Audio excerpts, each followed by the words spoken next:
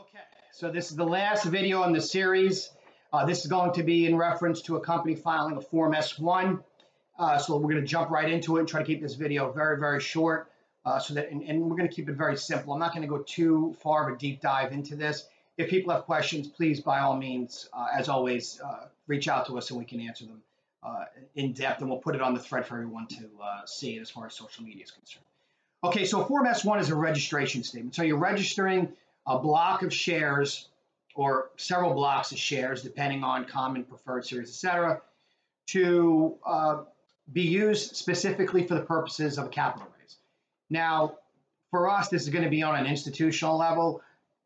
When you look at some of the previous companies, big companies that many are familiar with, like Facebook, that was done through a brokerage house or an investment firm, and then they disseminated to their clients and sold to their clients. So that's one way you can get to the retail investor. But for us, we're sticking primarily with institutional investing.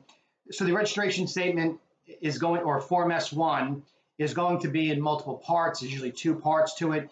The first part's going to have, use of proceeds in there. Is going to be, it will also outline the specific block that they're registering for the purposes of raise.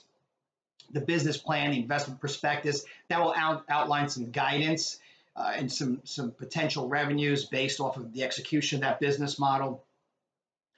Share price and structure is another one that will be in that prospectus, and that share price and structure will be based off of the launch, and then there'll be some guidance and projections in there. And you also will include some planned dilution.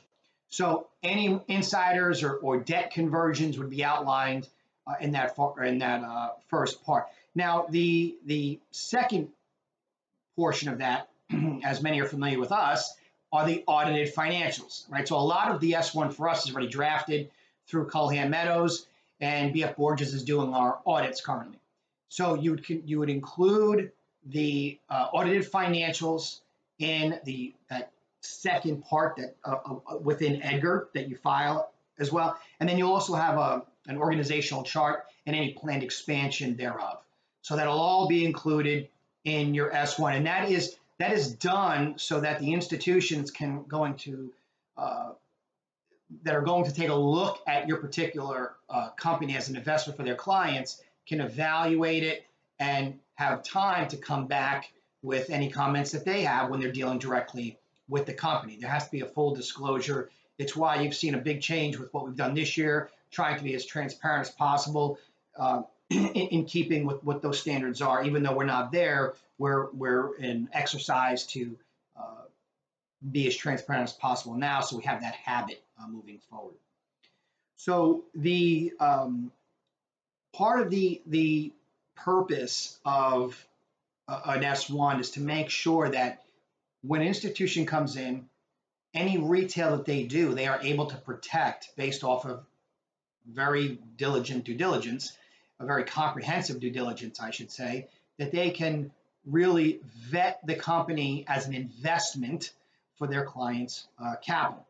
And that's going to include disclosure on management, any insider holdings, any independent directors that may have relationships on a professional level, or even family ties or et cetera, that have any relationships with insiders. So if you have an independent director that has a business and the public company is doing business with that particular company, we have to be able to not only validate that relationship to make sure that it's on the up and up, but we want to make sure that the priority of protecting the shareholders is kept at the top, as opposed to the interest of a third party, outside party, via an inside relationship being taken advantage of. And that's what we're in the middle of disclosing.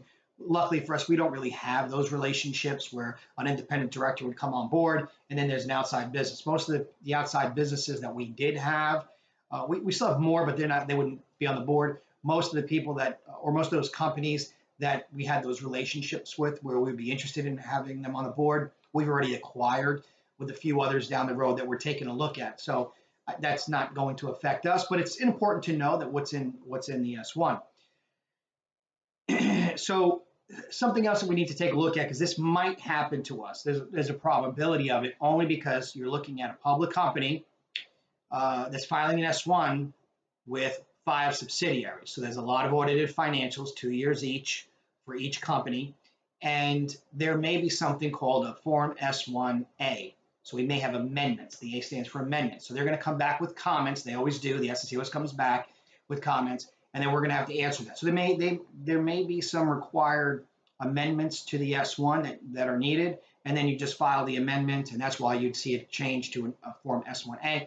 I just want to address that now ahead of time so that people are aware of what's potentially and in more probability likely going to happen. Okay. Now this is filed through the electronic services of EDGAR. Okay. And EDGAR is a filing service that you load your files to, and the SEC has access to and pulls down. So when you see someone or hear someone say they're EDGArized, all that really means is they opened up the account with EDGAR and they've uploaded those files. Then there's a little more nuance to that. There's a little more details to that, but I don't think we need to get into that here. I want to keep it very, very simple. If you have questions about that process, put it on Twitter and we'll make sure that we get those answers to you and for everyone to read, because you might not be the only one that has that question, but for this purpose, I want to keep it simple. So we're going to file a Form ID that will give us the essentially just an application for access to EDGAR. Once we get that ID number, then we will go ahead and do the central index key or CIK, and then we start uploading. It's really that simple. And you also have to pay fees, right? There's a fee for everything when you're running a public company. That includes that is the entire process. Now, that is oversimplified. It takes a little while. There's some time associated with that. SEC says they're running 3 to 4 months on an S1. We'll see how that goes. I don't know that includes a company with this many subsidiaries. We do have audited financials for all of them, or we will have audited financials. They're in the process of wrapping that up. Tom right now is finishing up Q3 so that we can move forward with the audits and have everything done by the end of the year. Now, why does a company file an S1? And I'm going to wrap this up very quickly. It's strictly to register shares to raise capital. For us, it'll be at an institutional level, and there'll be some restrictions placed on that block so that we make sure that we're prioritizing the stability of the stock as an investment while still capitalizing the company for operations. And this will help us move towards a posture of being able to uplist to a senior exchange. People have asked, are we going to go QB? I'm already in contact with OTC in reference to the potential of doing that. I think we very well may. It's more of a timing for us. Obviously, we've discussed Reg A and S1. So there's a lot of variables that are coming into play, but we will get it done, and then we'll make an assessment on whether it makes sense to go QB before we uplist further. If it does make sense, we're gonna do it, especially if that provides some level of comfort or stability to not only the stock, but to our existing shareholders or even potential new shareholders. So I hope this was helpful. Any other questions, please feel free. Do not hesitate. Give us a call or sending some questions. We'll get right back to you. I got to run to a meeting, so I'm sorry I made this super quick, but I hope this was helpful. Thank you, and I look forward to talking to you next time. Potentially, we're going to have an update on Friday. I will let you know, or I'll have Candace let you know on social media if that's going to be the case. Thank you.